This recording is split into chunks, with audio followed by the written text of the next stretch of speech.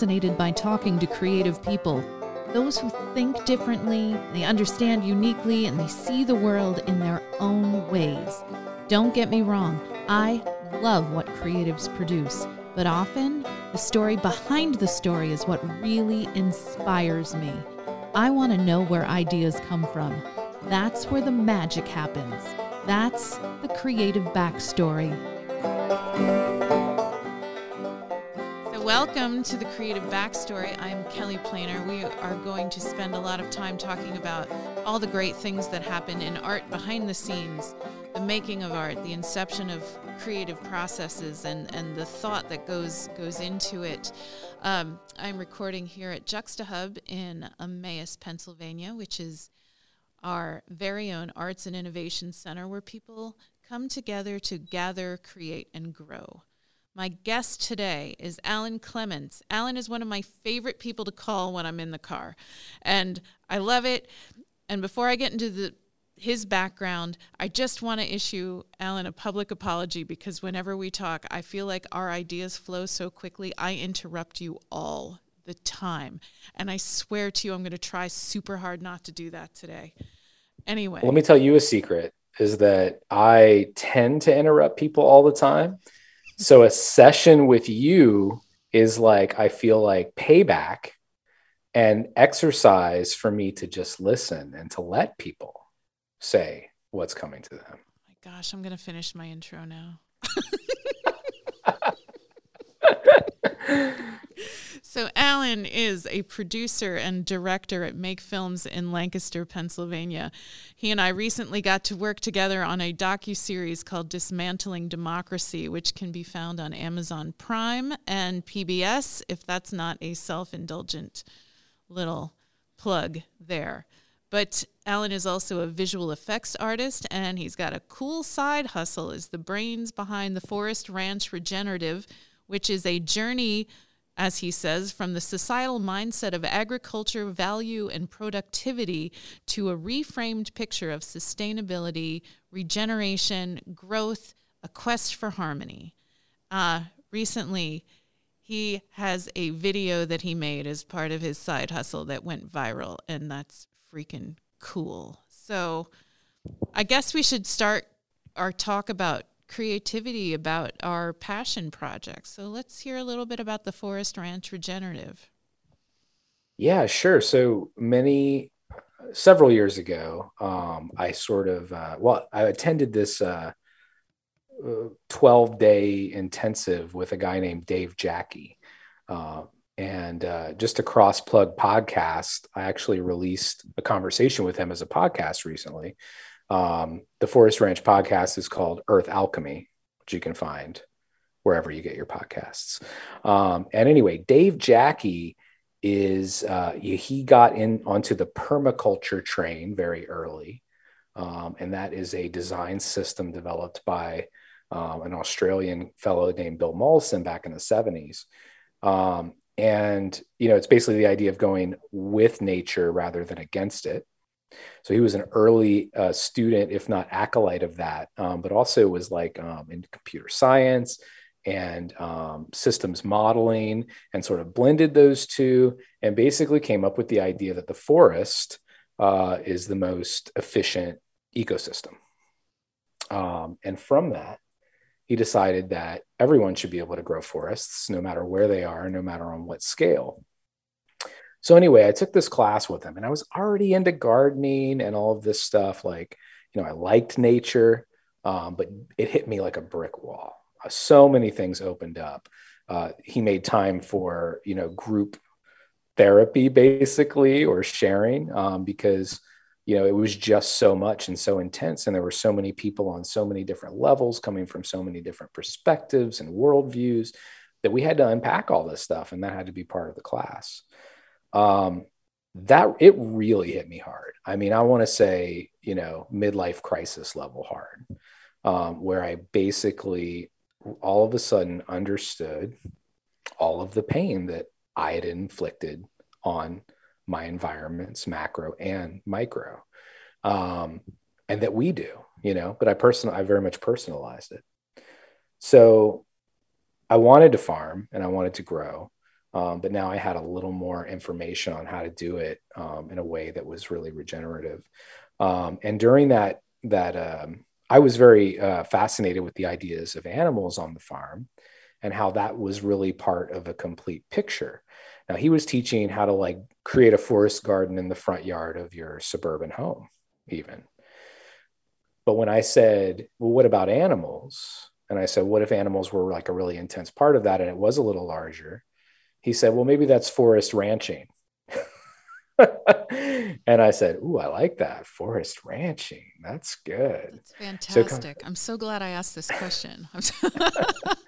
So yeah, and so it kind of moves in, like, so it was both the premise for, you know, the subsequent blogging and video documenting and other thing, you know, Instagram page, all of this stuff that I have.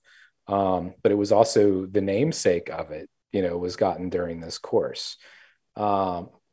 And I learned so much and I got so many tools to work with. So I made a YouTube channel. And the thing about that is that it was a way for me to combine my filmmaking skills and experience with the thing that I'm absolutely most passionate about, which is basically humans like not separating themselves from nature, and therefore having a reverence for nature and incorporating that into their lives and being whole because of it. So it's awesome to be able to work on the other projects, the political projects, like I worked with you on, other projects that Make Films does.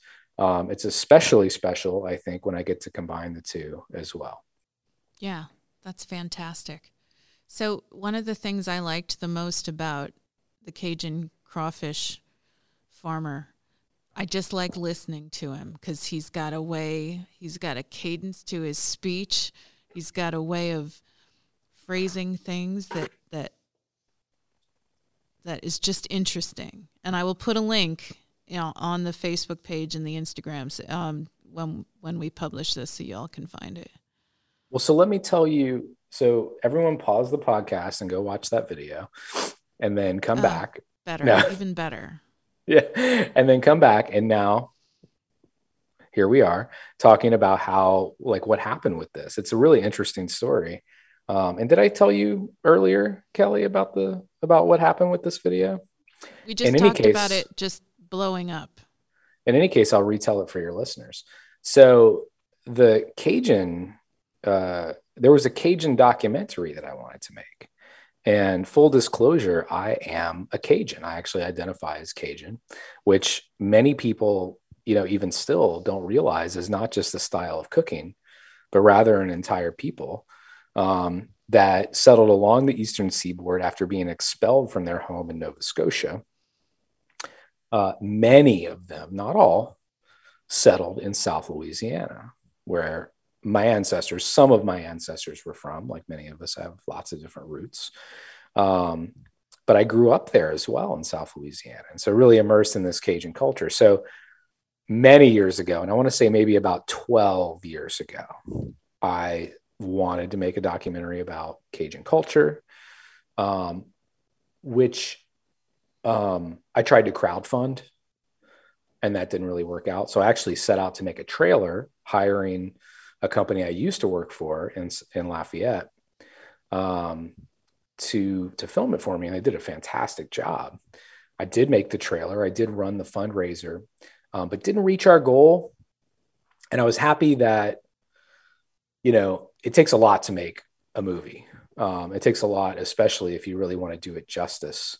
And I kind of set the bar a little bit low in terms of fundraising, because you want to kind of get just over that cap, and then things really start to pick up and people get excited and there's stretch goals and all of this stuff. And so, but we didn't get there. And so I'm glad we didn't like get just over it, because that would have been very hard to make. But I am disappointed that it didn't get, you know, funded, or I wasn't able to raise the money by that means. So I had all of this footage that we had taken when we went on this trip 12 years ago. And just about a year and a half ago, maybe, I pulled out a hard drive that was covered with dust, cleaned it up a little bit, plugged it in, crossed my fingers, said a little prayer, And sure enough, it mounted up, and there was all the Cajun footage. And Awesome. That's awesome. cool. And I am going to interrupt because Do it. I also think that after time, you look at things differently. So your first round through, I do this when I edit photos all the time. I like what I like. Then 12 years later, I dig in and I'm like, why didn't I like that before? That's awesome. So was it better than you remembered? Yeah, I mean, particularly these two guys, Horace Trahan and Randy Gallet, or Gallet, if you live there. But and there was just something about him, and something that a good friend of mine, David Dietz, who I met through friends and through the school our children went to, and through the Horn Farm Center in York, Pennsylvania. He often talks about the peasant and agrarians, and sort of how that has, like, the idea of agrarians has really, shifted. I mean, there used to be like a really inherent wisdom and value in the peasant and then peoples that were agricultural, including the Cajuns. But, now it's like everything's modern and technology. And if you don't work with computers or medicine, forget it. But there is still, there's a such thing as an intellectual agrarian. And by all means, I think that these two gentlemen are, that there's just an immense amount of wisdom in these guys. So much to bring to the table.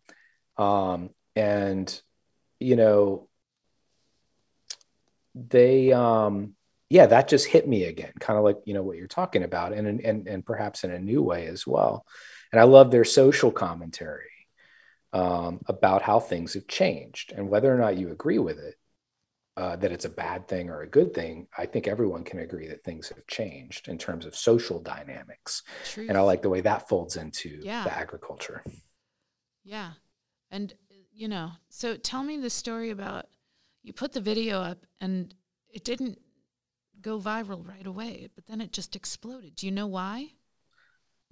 I still don't know why. I put the video up a year and a half ago and nothing happened. I mean, a little bit happened. I don't really have a formula per se about how I release videos, but what I typically do is I throw it up on Facebook. First, I put it on YouTube. And what I'm trying to do is build that channel.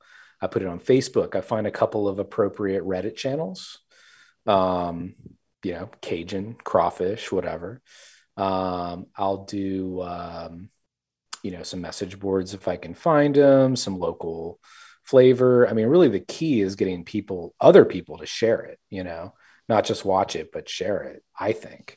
But in this particular case, and I guess I've heard this story before, so I'm really going to be humble and not really take credit for this, but at some point, YouTube might revise an algorithm and something changes just a little bit. And as far as I can tell from the analytics, it just started coming up in people's searches more often and was referred or, suggested as a similar video to things people were watching more often. And the interesting thing about that to me is that it has a great response, a lot of shares since then. So it wasn't that, so to anyone out there who's putting a YouTube video out there, it's not that your video, and it's not getting hits, it's not that people wouldn't appreciate it. There's just so much out there. So much. And does it get into the highway, so to speak? Right. And there's no course on getting your video to the viral highway. I really don't think so. And, we laugh in video production because there was a time, I think people have finally gotten over this, when they would call you and ask you if you made viral videos. Oh, I know. They still do. Right? They still do. Okay. Yeah. Which, be kind and hey, let me just explain a couple of things to you. We can be creative and we can come up with interesting ideas and sticky ideas and fun characters that people love to watch and want to talk about.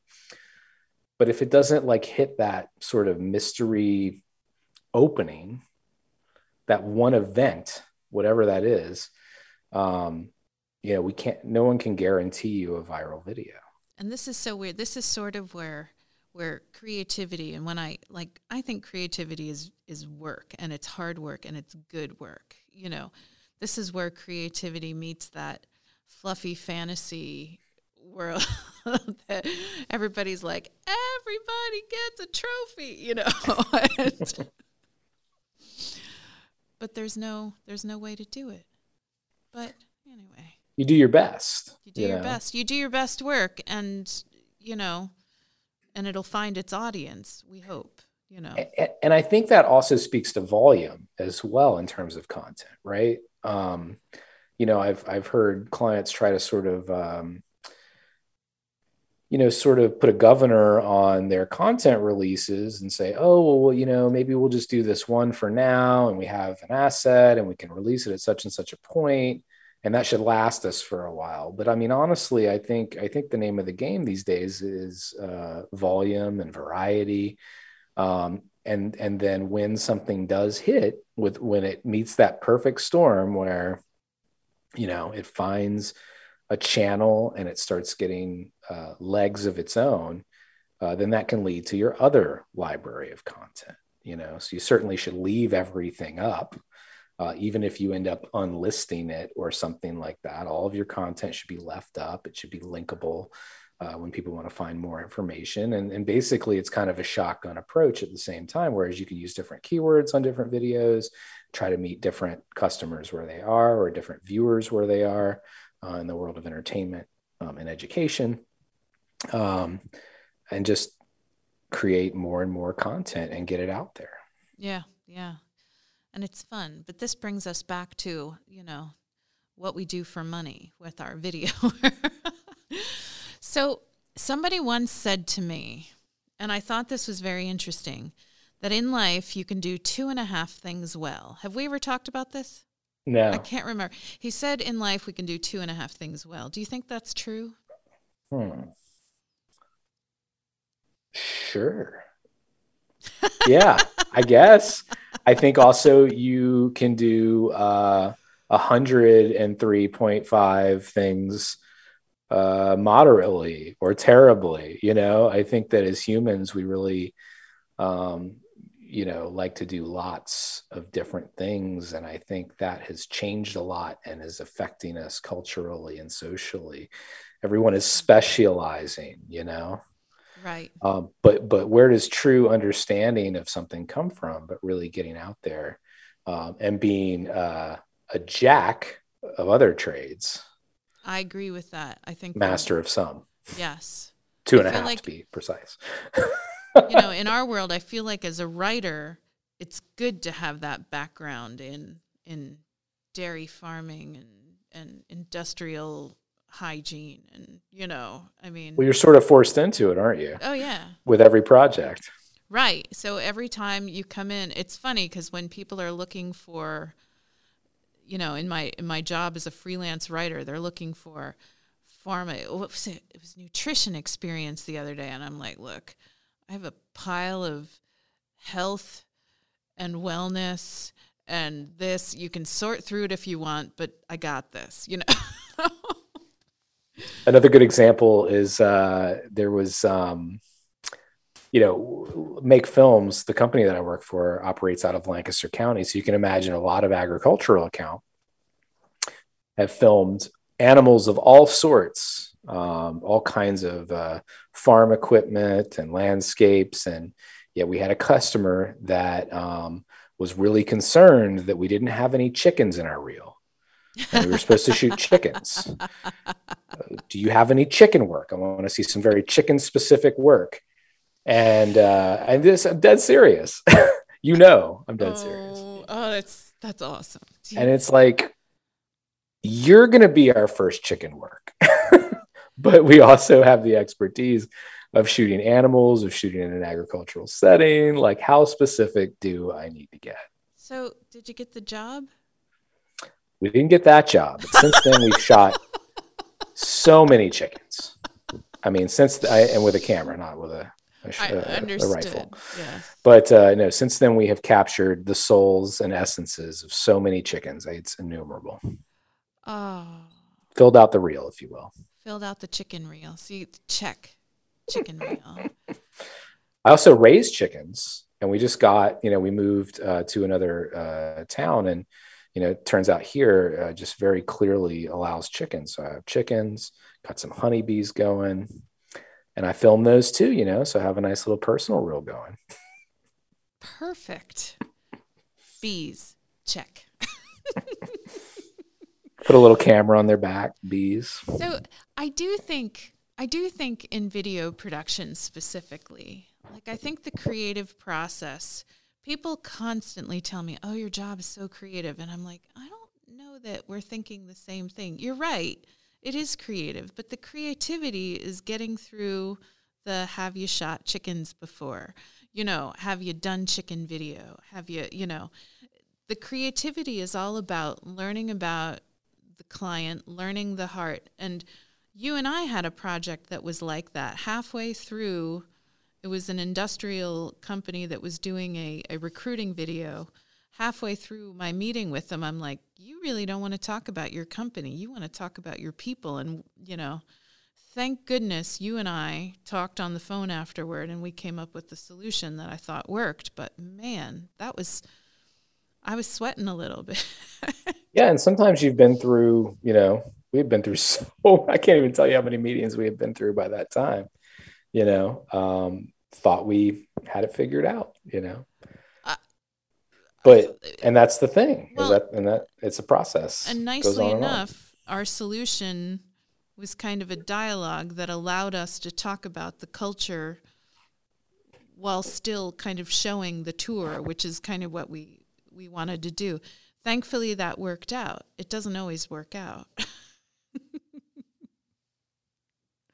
But I like the process at Make Films. I think you guys have something on collaboration. Your approach to doing things is a little different from a lot of the places that are out there. Do you want to talk about that and how that helps the creative process? Yeah, I mean, I think key, and this is one of the things I love most about working at Make Films, is just that I've worked at some places with some egos. I've worked for some customers and with some colleagues and with some freelancers with some egos, and it just really doesn't happen there. It's not even something we have to talk about. I suppose if you put your finger on it, it was that, Derek, who started the company, has collected a group of people that just fit into that category. A group of people that say, an idea doesn't necessarily belong to us. An idea can come from a group spirit. An idea might get changed a whole bunch of times down the way, and it only gets better. It might have a whole lot of input, and it only gets better. And I think it's like a quote from Creativity Inc. or something, that the best idea wins at Pixar or whatever, right? And it's not necessarily, and that's the thing, is just, I think, separating that from a belonging to a person, from a copyright. And when you asked me to make a list of 3 things in my creative toolbox as preparation, the first thing I wrote down is humility and openness. And I think it is very appropriately number 1, is that we have to be humble. And one of the ways that I stay humble is that I tell myself that the idea doesn't belong to me, and it didn't actually come from me. I didn't create it. I caught it. Okay. That's good. Since we're talking about our toolkit, you want to just go to 2 and 3? Sure. All right. The second element, I'm sorry if I jumped the gun on that. No, that's okay. I had no plan. Alan. With you, I never have it, and we do fine. We do fine. Great. So, yeah, number 2 is perspective. And I think the most cliche, wonderful example of that is Dead Poet Society and getting up on the desk, if not for our, industry. I mean, what can we do other than put ourselves in the client's shoes, in the customer's shoes, ideally, and really you try to understand them and try to get that perspective. I think, but you can also apply that to the creative process and force that perspective upon yourself. Are you going to be able to understand the end customer's worldview sitting at your desk or in your home? Are you the target demographic? I think a lot of time, and how does that relate to the setting? I think so often everybody wants to shoot in a $500,000 home with clean countertops. And many times I've tried to stress that, this is the customer of this particular product. It doesn't own this home. How can they see themselves in it? So I think really getting into that perspective, putting yourself in a place where you can get some creative perspective, and that might not be your desk. That might be outside. That might be in a natural space. It might be in the middle of a busy shopping mall. I think those kinds of things are important with developing ideas. I'm not even going to say coming up with ideas. And it seems almost wasteful, right? Like, why can't you just get chained to your desk and just crank out ideas? But I think anybody who writes or, is a creative director or anything like that will tell you that you can't command a certain time or place in order to get the best idea. It has to come through perspective. Yeah, I remember I was working on a series years ago, and it was a series of 3 videos about bike laws and bike safety. And they kind of asked me to write a video, and they kind of gave me their scenario. And I racked my brain for about a week and a half till the producer called me and said, "Kelly, where's my script?" And I said, "This isn't working." And he goes, "Well, good, because I have a better idea." And as soon as he said it, I'm like, "I got it. You'll have this in 2 hours." So sometimes we so often want to just we have this morsel or this seed, and we toss it to Kelly Planer, and then we're like, all right, make it grow. Make it grow. maybe it was the wrong seed, or which maybe... I love doing, but it just didn't, it was so contrived. It only worked, I couldn't make it work. And every time I tried to write it, and the thing is that I learned about creativity and the creative process is when I have trouble like that, I have to talk about it. Because I should have called him a week earlier and said, "I'm struggling with this." It's not like he didn't think I had no talent. I'd already written for him, this was the 3rd in the series. So he knew I could do this. I just couldn't do that. And I can't remember what I couldn't write. I think that stuff just goes out of your brain. But what we came up with, we ended up finding, weirdly, we found a retired cop who happened to be a voiceover artist, and I could write for him. You know what I mean? And I could write from his perspective saying, if I were that guy, if I were a cop on that beat, I would have given this ticket out because blah, blah, blah, and safety wise. And, and we made it sound friendlier than that. But it was so easy then. Creativity when it's working, it's not that it's not work, but it flows. And that's what is fun about it. It definitely flows. And like I said, I think it flows from outside in. Right. Rather than the other way around. And that's kind of what, and so, you had this intervention. The universe brought you what you needed, which it really was a shift. I trust that too. It always happens. Yeah. It's there when you need it. So I feel like I'm giving you my creative toolkit too, which I hadn't thought about at all. I was going to ask you what yours is. Ask for help. The universe will give you what you need. No, absolutely. And I think that comes from the openness, right? When you're closed off and you're sitting in your room and you're just like, I'm going to do this, or I have to do this. But when we're open and we're like, what do you got for me? It just comes. It really does. And it's a meditative thing and it's a practice thing. But I think if you start with the humility and saying, these ideas don't belong to me, I'm going to be their guide, their steward, their shepherd. I'm going to help organize them. I'm going to pull them out of the chaos, and I'm going to help organize them and put them down and guide them. Gosh, we sound so zen. I'm just telling you, because in the middle of it, it's not zen. Kelly, I just got back from a week filming with one of my mentors who has studied the esoteric nature of water. So cool. For like 60 years or something like that. And so that's where I'm at right now. Just so you Going know. with the flow. Yeah. All right. Just so you know, we stopped at perspective. I need one more creative toolkit from you. Very good. This one, I can't take credit for, but I am unfortunately unable to pull the source where it came from. But at an organization that an agency that I used to work for, we had a day that was supposed to be, or an event that was supposed to inspire us creatively. A gentleman from an ad agency out of New York or something came by, and he was awesome. And somehow that little bit has left my brain. But I remember what he said very much. And that was that, that in order to get to the right idea, a good idea, you first have to get really crazy. And he said, the sooner you get that out of the way, the faster you are, or the faster you will get to the right idea.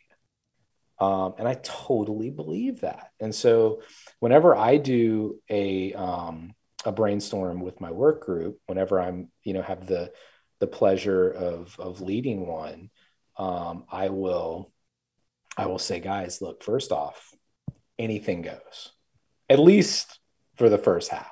In fact, I'm not even going to give you a ton of constraints, right? I'm not one of those people that's going to load you down with all kinds of details you don't need to know, because that's the writer's job. Honestly, what we need is an idea. What we need is a seed. Right. So, get crazy, like get absolutely crazy. Talk about vampires or mummies, or, a volcano erupting in the middle of the city, or whatever it is. Like, let's do that and get those on paper, write those down. And what ends up happening is that all you have to do is dial it back a little bit from one of them, and you might even want to include a crazy pitch as part of your process. Mummies for mothers. Right. Mummy's Day. Mummy's Day. Right, it's coming up. It's right around the corner. I'm not sure what your turnaround time is in the podcast, but it's coming up one way or the other. Maybe it's a year from now. Anyway. That's right. But getting to crazy, you might, like I said, you might want to include like a crazy pitch as part of your strategy in terms of sales with the client, right? Hey, I'm going to give you something there's no way you can say yes to. So this next idea sounds spot on, or not as crazy, because we want our clients to be risky. Right. Because that's the good work, that's the work that people remember. But you also want to kind of like tell them like, look, we're not that risky. This is a crazy idea. So you can save those and use those. Yeah. Yeah. See, I always say, I like the way you say it better. Get crazy out of the way. I always say bad ideas lead to good ideas. And I remember I was working for one company, and I sat in a brainstorm session, and it was clearly up to me to throw out all the ideas. And I'm throwing them out end to end, one after another, like the pro that I am. And I just kept hearing, nah, client will hate that. No, I hate that. No, that'll never work. No. This went on for like 20 minutes. I spewed ideas for 20 minutes, and finally I said, oh, what do you have? Then they got mad at me.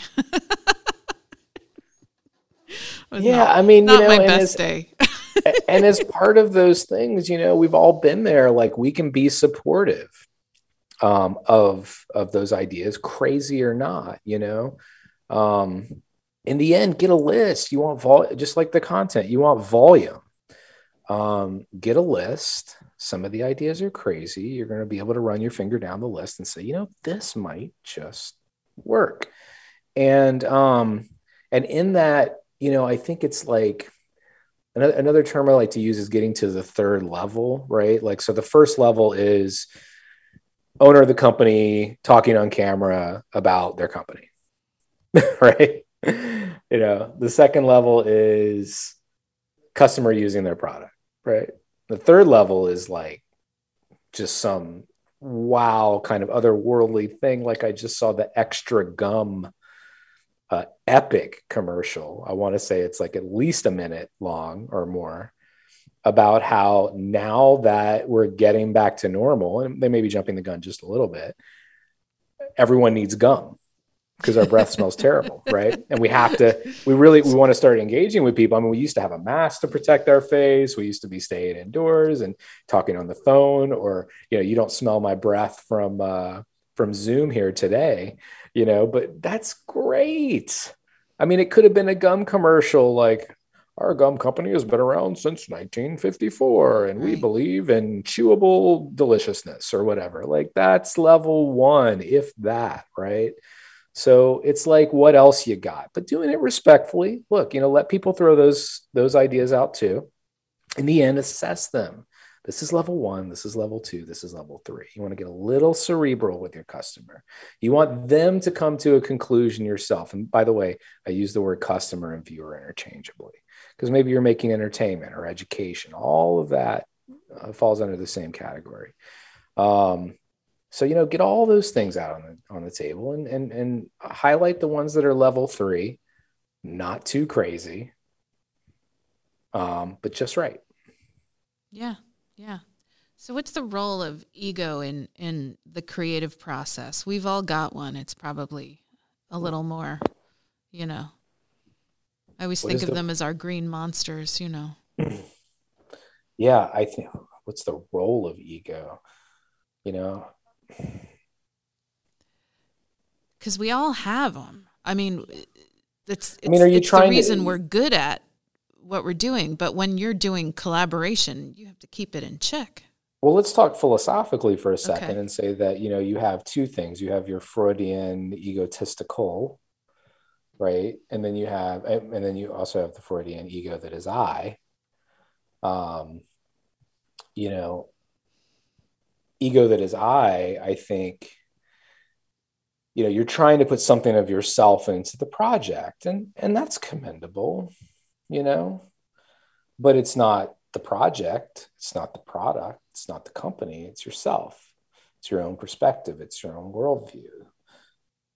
I don't know that it has a role. I think it's just something that we always have to overcome, if maybe that's what you mean, is that we have to get to some sort of like, it's not me, it's us, and it's not only us, it's everyone who will be watching this. Right. And I especially when you're doing commercial work for, your ego has to be in your client's success, so you kind of have to put it there.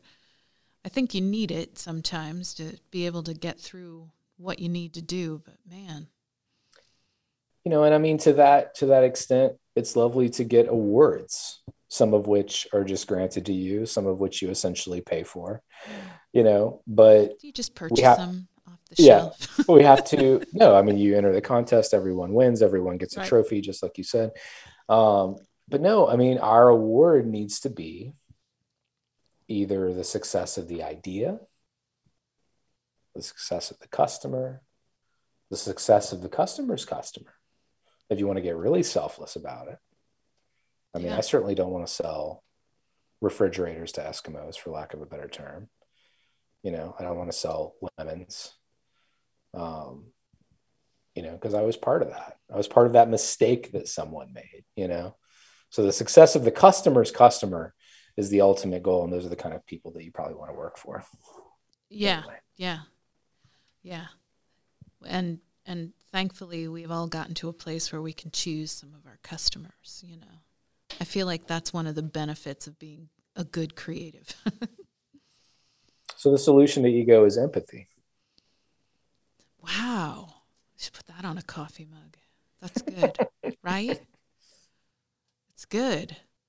So let's talk about a little less commercial, but still commercial. Like, I think, when you called me and asked me to help with Dismantling Democracy, like something deep inside me unlocked and said, yes, I'm dying to talk about this in a new way. Talk about the project a little bit. Well, first of all, you wanted to basically meet Yao Shimong. And that's true. That was your personal selfish goal for being involved. It was a secondary selfish goal. Yeah, no. And I think Dismantling Democracy is a good example of things that, that you're molding it along the way, and that's part of creativity. Because you got to start somewhere. And you can't know everything until you start. I mean, that's just the way things work. So we started with a proposal and we got the job, and how are we going to do this job? And, But give our audience a little bit of a little reference point. What is the project? Thank you for asking me to start at the beginning. Start at the beginning.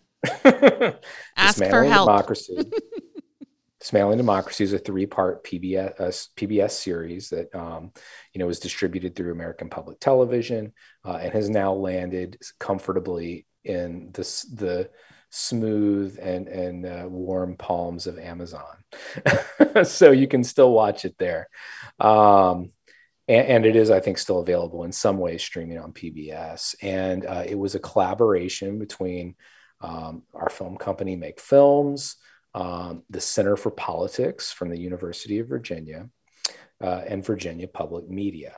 And Center for Politics and Virginia Public Media have collaborated on films for many, many years of a political nature, and basically once a year have released a film. And, in many cases, if not, well, in many cases, it was a singular subject and a president or a politician or a time period, that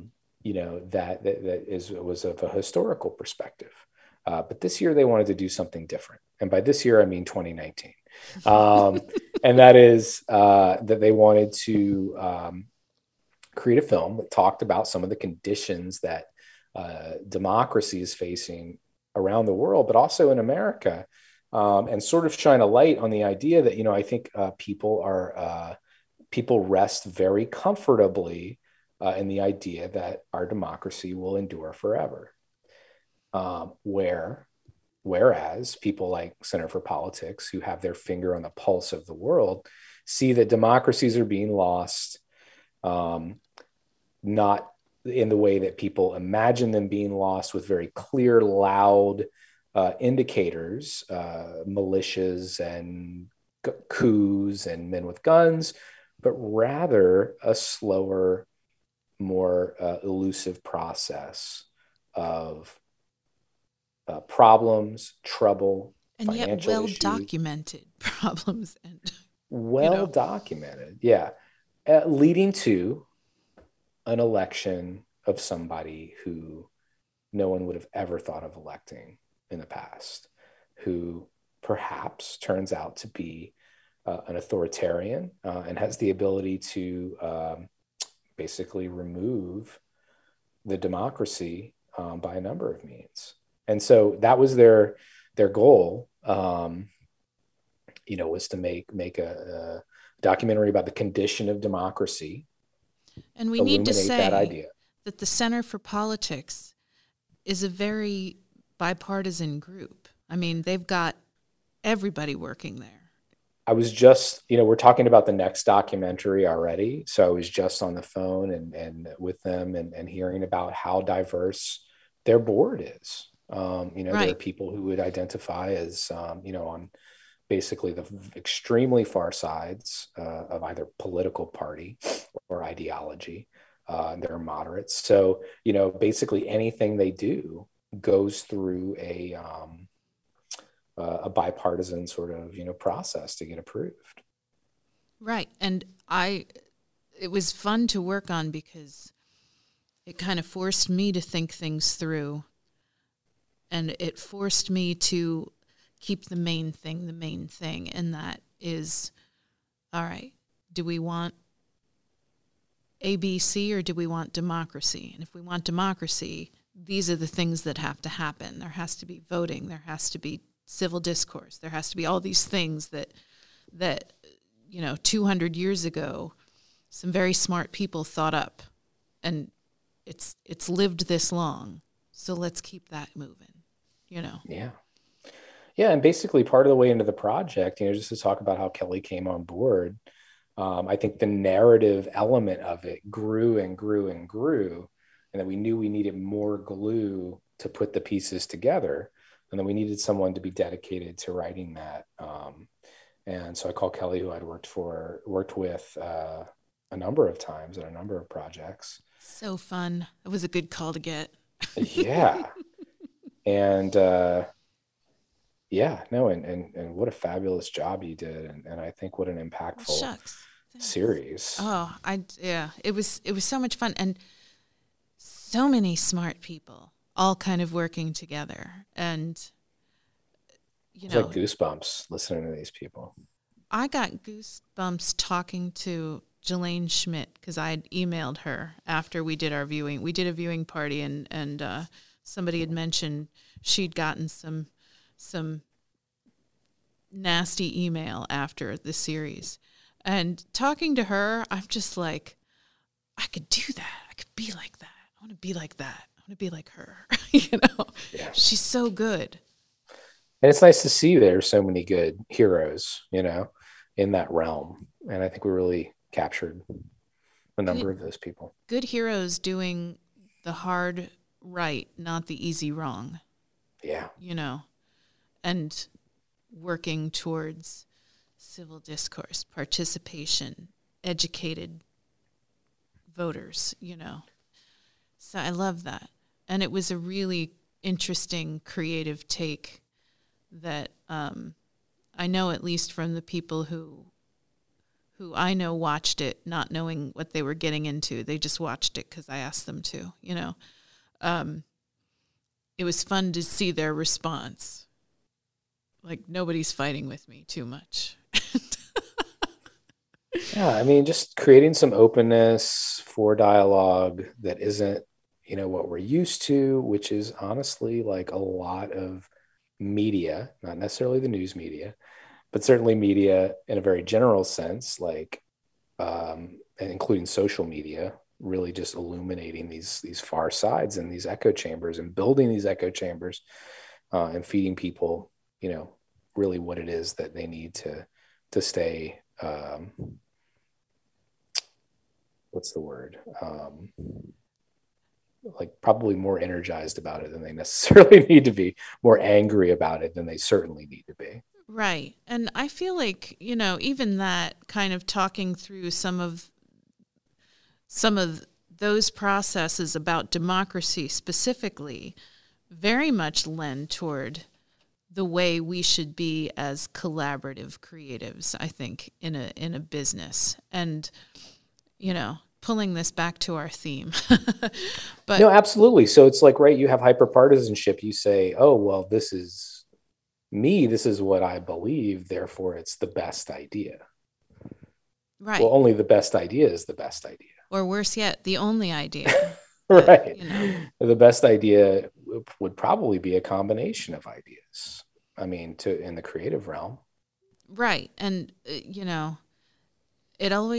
it always gets better when you're working with people whose kind of ego is in that place where we just want to make the best possible thing. It's not about me. It's about that connection between product and viewer or consumer or user or art enthusiast or whomever. Like, I think that the audience is something to always consider as we create outside of our passion projects or the things we just do because we like to doodle or whatever, Yeah, some things you're going to make because it's like your piece of artwork. I think visual art or painting is a perfect example of that, right? You're not necessarily creating to please someone or to sell a piece of artwork, but to express something that's part of your innermost soul. So there's that as well. And then, yes, it's very nice. It feels really good when someone sees that either your way or sees it in a completely new way, because art, is subjective. And that's another beautiful thing about it. But, a lot of times the things that you and I create are meant for a particular audience, and that we have to keep them in mind. Yeah. Well, they're the thing, So outside of, the things that we have to do, what do we like to do? What are your creative outlets that get you inspired and get you able to be a better producer, better director, better blogger, whatever we're doing?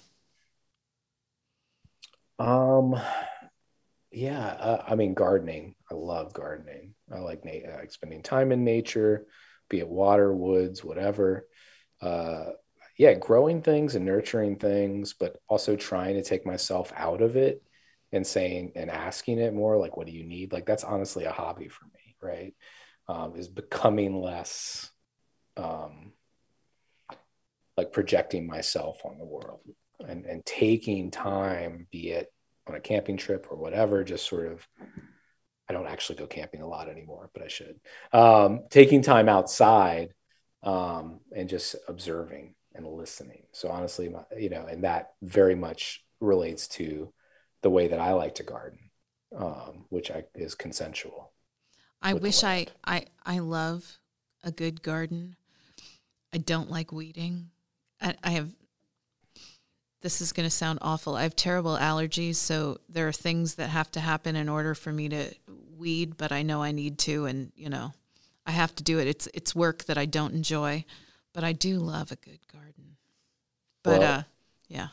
Just keep in mind whether or not you call a plant a weed depends entirely on the type of relationship you want to have with that plant. By July, I'm just telling you, there are more plants and less weeds, because I'm just not going to do it. That's just how I roll.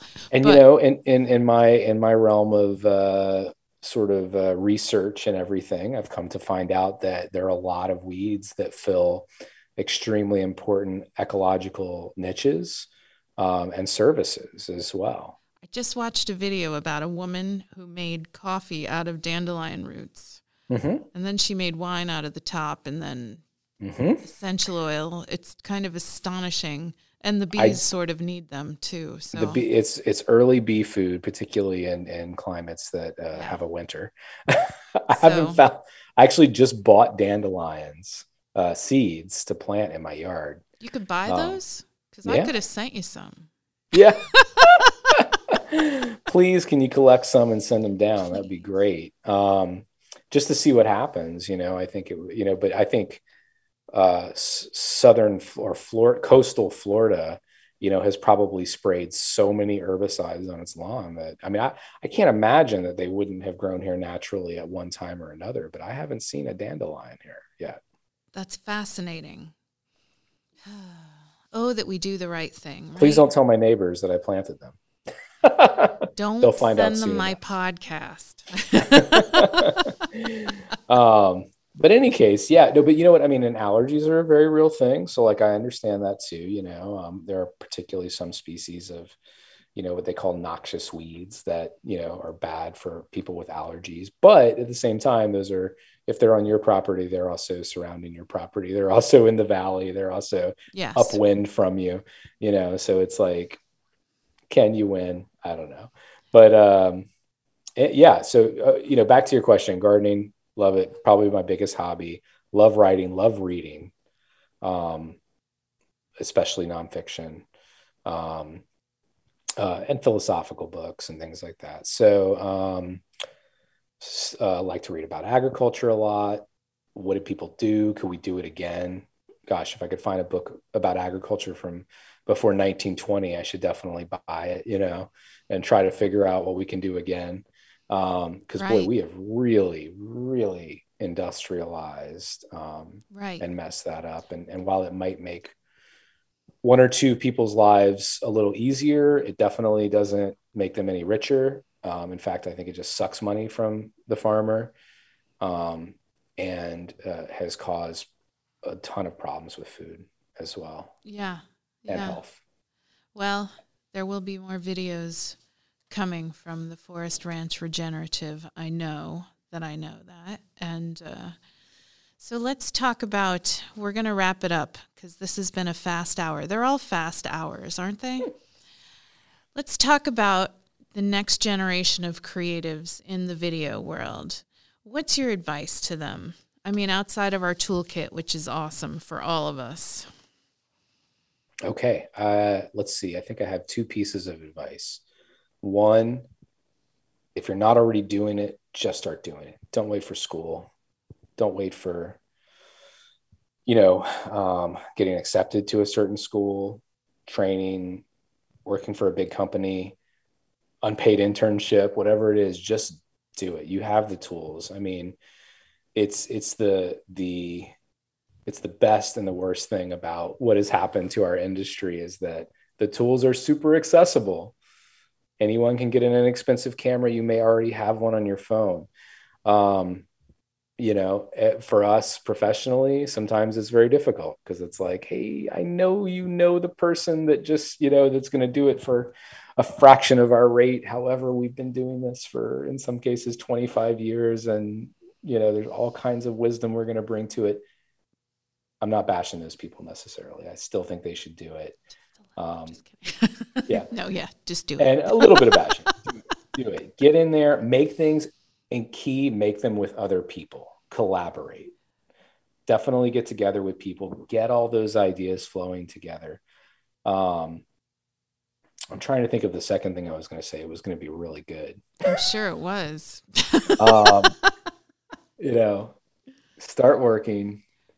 Definitely do it. Oh, just if you have an excellent idea, make it. Don't wait for the perfect time or, piece of equipment that you want to save up for or finance or whatever. Use what you have, start where you are and do what you can. And just make it. It kind of coincides with that. But I think the idea is that ideas are the real shining star, not equipment. That's true.